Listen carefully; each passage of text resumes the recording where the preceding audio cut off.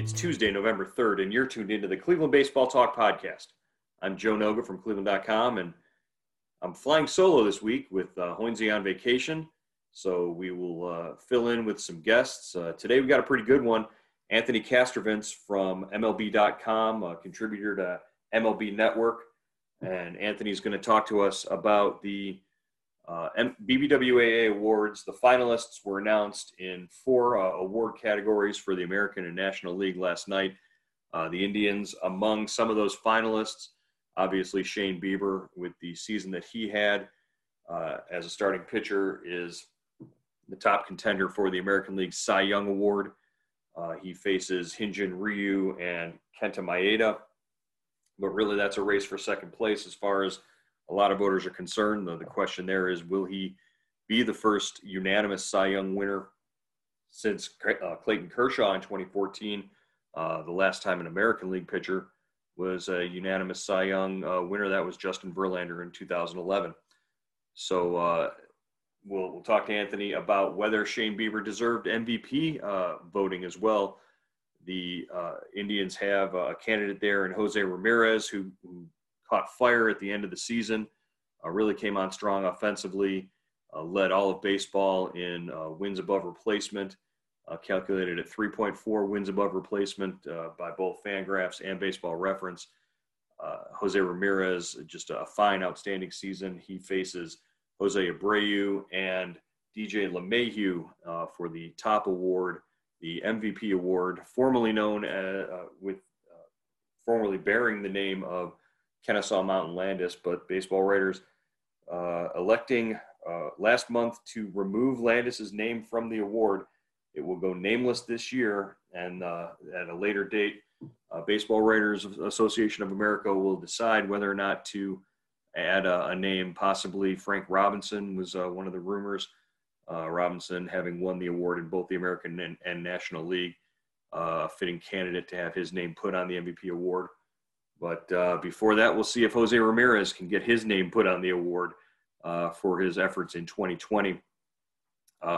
So let's jump to it now and talk to Anthony Castrovince. Anthony, of course, the author of A Fan's Guide to Baseball Analytics, available on Amazon now, a book that really sort of seeks to explain some of these new age sabermetric figures and stats and why they are effective, especially in this shortened 60-game season, at showing which players have the most value and deserve these awards.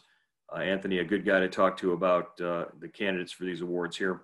So we'll jump to him and be back again after that on the Cleveland Baseball Talk podcast. We bring in fellow BBWAA voter and noted Bruce Springsteen aficionado Anthony Castrovince from MLB.com.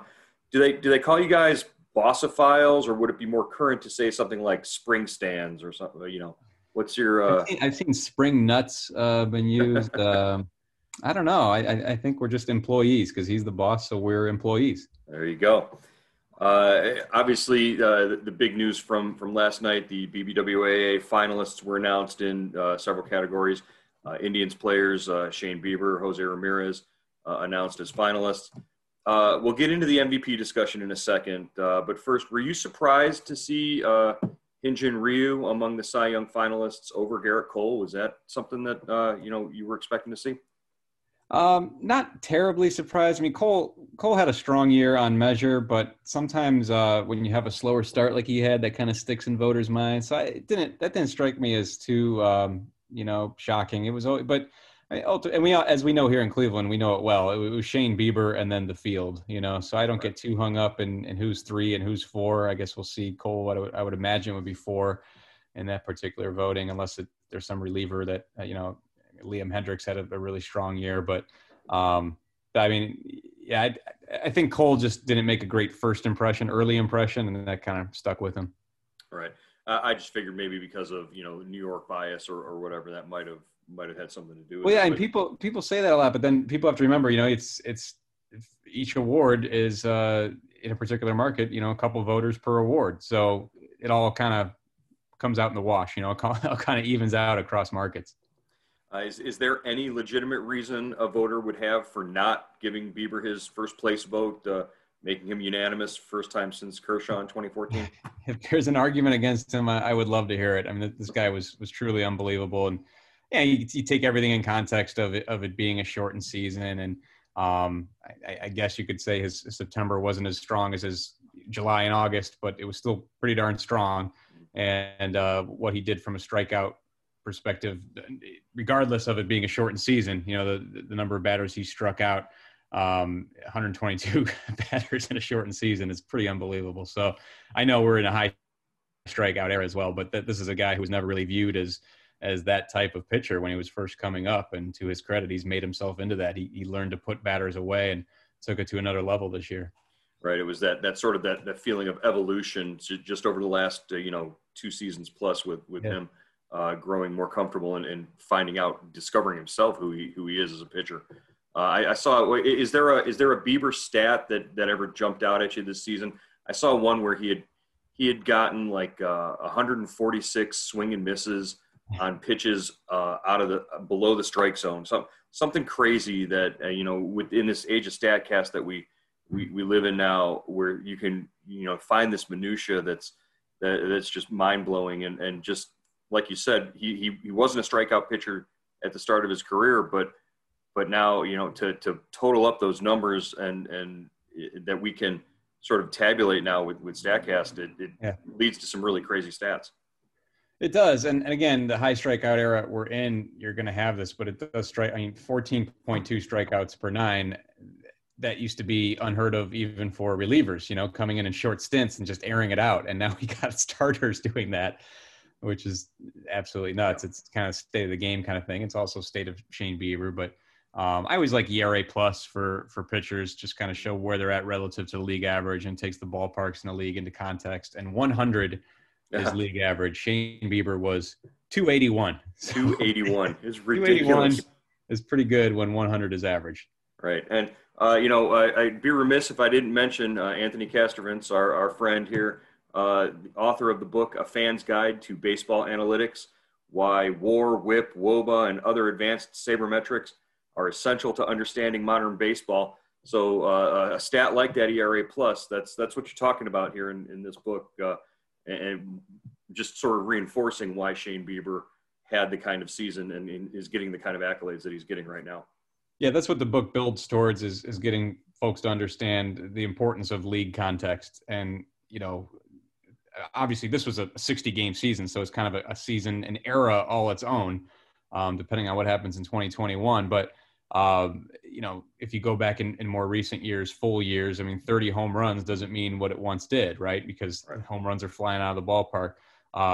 200 strikeouts doesn't even mean what it once did. So it's really important to judge guys based on their peers, the context of the times they are living in and pitching in and hitting in.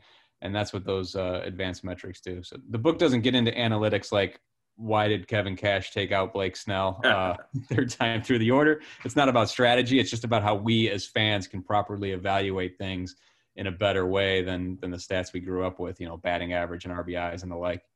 Available on Amazon.com. Good Christmas gift. Just throwing that out there for you guys.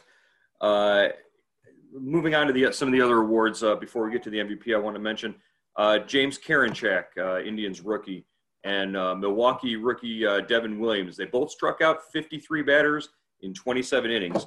Yet Williams was one of the National League Rookie of the Year finalists, and Karinchak was not among the AL finalists. Can you explain the discrepancy there? Might have something to do with Williams' 0.33 ERA for the season, I think. Yeah, and that had a big thing to do with it. And it's always about the field as well. For me, I was a Rookie of the Year voter this year in the American League. And, I wasn't quite sure what to do with Karinchak, primarily because of the walk rate. He had the high strikeout rate, but he had the high walk rate to go with it. He walked 5.3 batters per 9. You compare that to Williams, who walked 3 batters per 9. So it makes a big difference in another stat I like for relievers is WHIP. That's basically traffic that you allow in the base paths, walks and hits per innings pitched.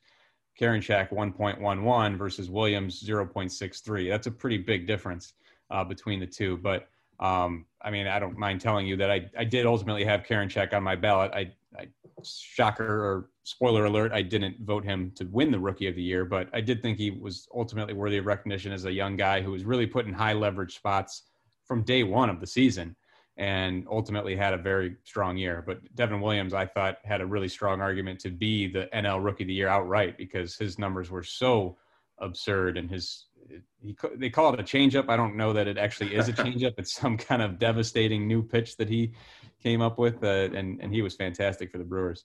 The head scratcher sort of in that category for me was Christian Javier. He might not have even been the best rookie pitcher on his own team. Right.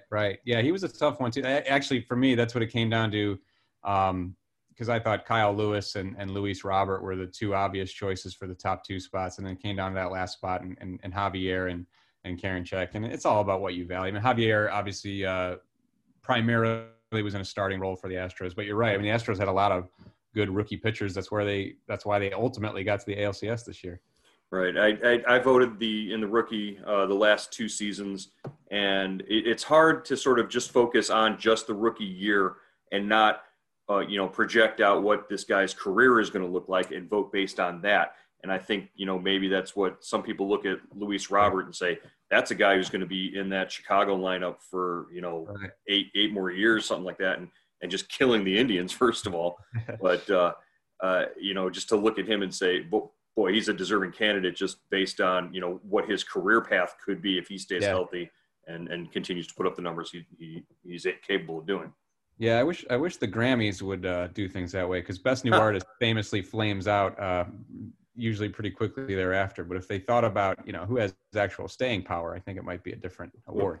So you're predicting bad things for Billie Eilish? Is that what you're doing? This is we just lost half of the listeners on this podcast right there with one name drop. Billie's all right. She'll hang in there. Jeez. Oh, man. I can't even stomach it. If I can't understand the words you're saying, then I'm not listening to your song. Sorry. Moving on, it's sort of the big one I wanted to get to here is, Jose Ramirez up for American League MVP, third time in 4 years for Jose. He finished behind Altuve and Judge in 2017. He was third behind Betts and Trout in 2018. Will he be third behind Abreu and LeMahieu in 2020? My personal feeling is it probably will be, but I don't know. What's your take on it? He finished so strong those last couple of weeks, and probably, I know this directly counters what I said about Garrett Cole earlier, but I think just because of the nature of that race, whereas the AL Cy Young was pretty clear, from mid-August forward, the AL MVP was pretty wide open even going into those last couple of weeks of September, and he finished with a flourish on a playoff club. You look at those last 2 weeks, so he hit 452 with a 1.567 OPS, 6 home runs, 8 doubles. I mean, that's a pretty strong final argument in what was a pretty crowded field. And so I feel like he has a really good chance of winning this award, and I could be way off. One thing I think that could happen is Jose Abreu and Tim Anderson were kind of bumping heads there on the White Sox.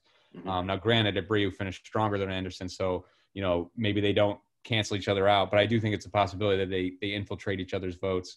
DJ LeMahieu had a really strong season, had an injury early, was unavailable at the very beginning, but ultimately had an MVP worthy year. So maybe if Jose and Shane Bieber kind of pick each other off vote wise, maybe LeMahieu sneaks up there. I'm not sure, but I really thought Ramirez did have a really strong argument. He was just having a good, not great season for much of the year. And then, he turned on the Jets there those last couple of weeks, and in a short season like this and a wide open field, that might have mattered. Yeah, really carried the Indians, put them on his back offensively, and carried them through the last sort of 11 games, 16 games, something like that. Yeah. His last 11 hits all went for extra bases, and you just sort of got the sense every time he came up that something special was going to happen. Right. Typically, you got that sense with Mike Trout over the last decade. Mike Trout, not a finalist for the first time since 2012. What's going on? I thought all you guys on the network and all you sabermetric guys were pretty much decided. Trout gets a final spot every year. Isn't that the way it was supposed to be? Well, he screwed himself up by having a baby. You don't have a baby in a pandemic shortened season, because then he missed like 9% of the season just by going on paternity leave for a few days. But no, I mean, he obviously had another fantastic year. Now, by his standards, some of the rate stats did come down, and maybe that ultimately worked against him. But I think what really worked against him was just being on the Angels, and I joke about it, but he did miss almost 10% of the season just by having a kid. So it's just that kind of goofy year. I think if we had played the full season, Mike Trout would probably be there ultimately in the end in the top 3. I'm not saying he would win, but there's a pretty good bet that he'd be in the top 3. And then with him, it always comes down to, who else has the absurd season in the American League on a good team, right? It's always the standard by which Mike Trout is then compared. But in this particular year, we had a few worthy candidates on playoff bound clubs, and it hurt him. 2 more quick questions before I let you go here. The American League Manager of the Year race, I voted in, so I'm not going to talk about very much, but just to see Rick Renteria get a spot among the finalists there, kind of unique and interesting, seeing as how he was summarily fired by the White Sox right after that, and then congratulated by the White Sox via Twitter, which I found amusing. It's a good thing for a guy like Kevin Cash that the voting was all taking place before the start of the playoffs. Yeah, it sure was, and I hope people understand that distinction when the award is announced, because I do think he's going to win. There were other, Renteria, obviously, the White Sox, made the big surge in the standings. The Blue Jays with Charlie Montoyo made the big surge in the standings. But to win the AL East against a juggernaut Yankees club with one of the lowest payrolls in baseball, I mean, Kevin Cash could probably win this award every year, to be honest, with the way the Rays have performed in recent seasons. But his third time as a finalist. Yeah, and somebody made the joke, third time through the voting. So he pulled Blake Snell third time through the order, but now he's in his third time through the voting. I think it'll actually help him. So I'd be shocked if he doesn't win, and he's deserving. That moment certainly, they relied too heavily on the script there in Game 6 of the World Series. I think that's pretty clear. But it's those kind of scripts are what got them where they ultimately ended up, and he's part of a really cohesive unit there in Tampa Bay that always maximizes, exceeds the sum of its parts, as we like to say, and he's certainly worthy. Which race do you think the voters might have gotten wrong? Was there anybody involved in among any of the finalists that you look at the group there and you say, well, that guy doesn't deserve to be there. They missed out on so and so. I wasn't as bullish on anything this year as I would normally be, just because we were dealing with such crazy small samples. We're talking about 37% of a regular season, of a real season. So, I mean, there are small things here and there where it's like you could make an argument for this guy or that, and Garrett Cole is an example of that, but nothing that I felt strongly, that strongly about. Look at the AL MVP finalists. I mean, all those guys have worthy cases. I personally, this is like a strange year where I thought Nelson Cruz, despite being a DH, had a really strong argument to be a AL MVP finalist because he was that Twins offense for the better part of the year. And that was a team that obviously won the Central. He was just that good. His numbers with runners in scoring position were absurd. And ordinarily, I wouldn't strongly advocate for a bat-only player to be an MVP type player, but he kind of was that for me in 2020. But again, it's nothing I felt like super strong about. I think it was just wild variations in stats happened very quickly in the season. And Jose Ramirez is the best example of that, because I never would have imagined him as an MVP pick as late as probably September 15th. And then you look up at year's end and he probably was my MVP pick. It was just that kind of year. Right.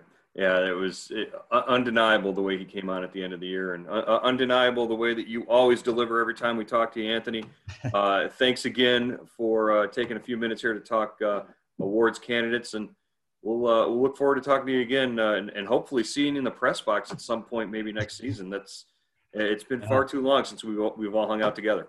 I know we were in there. It's just a matter of keeping our distance and our masks. So it'd be nice to see each other's smiling faces again someday. All right. We'll talk to you again soon here on the Cleveland Baseball Talk podcast.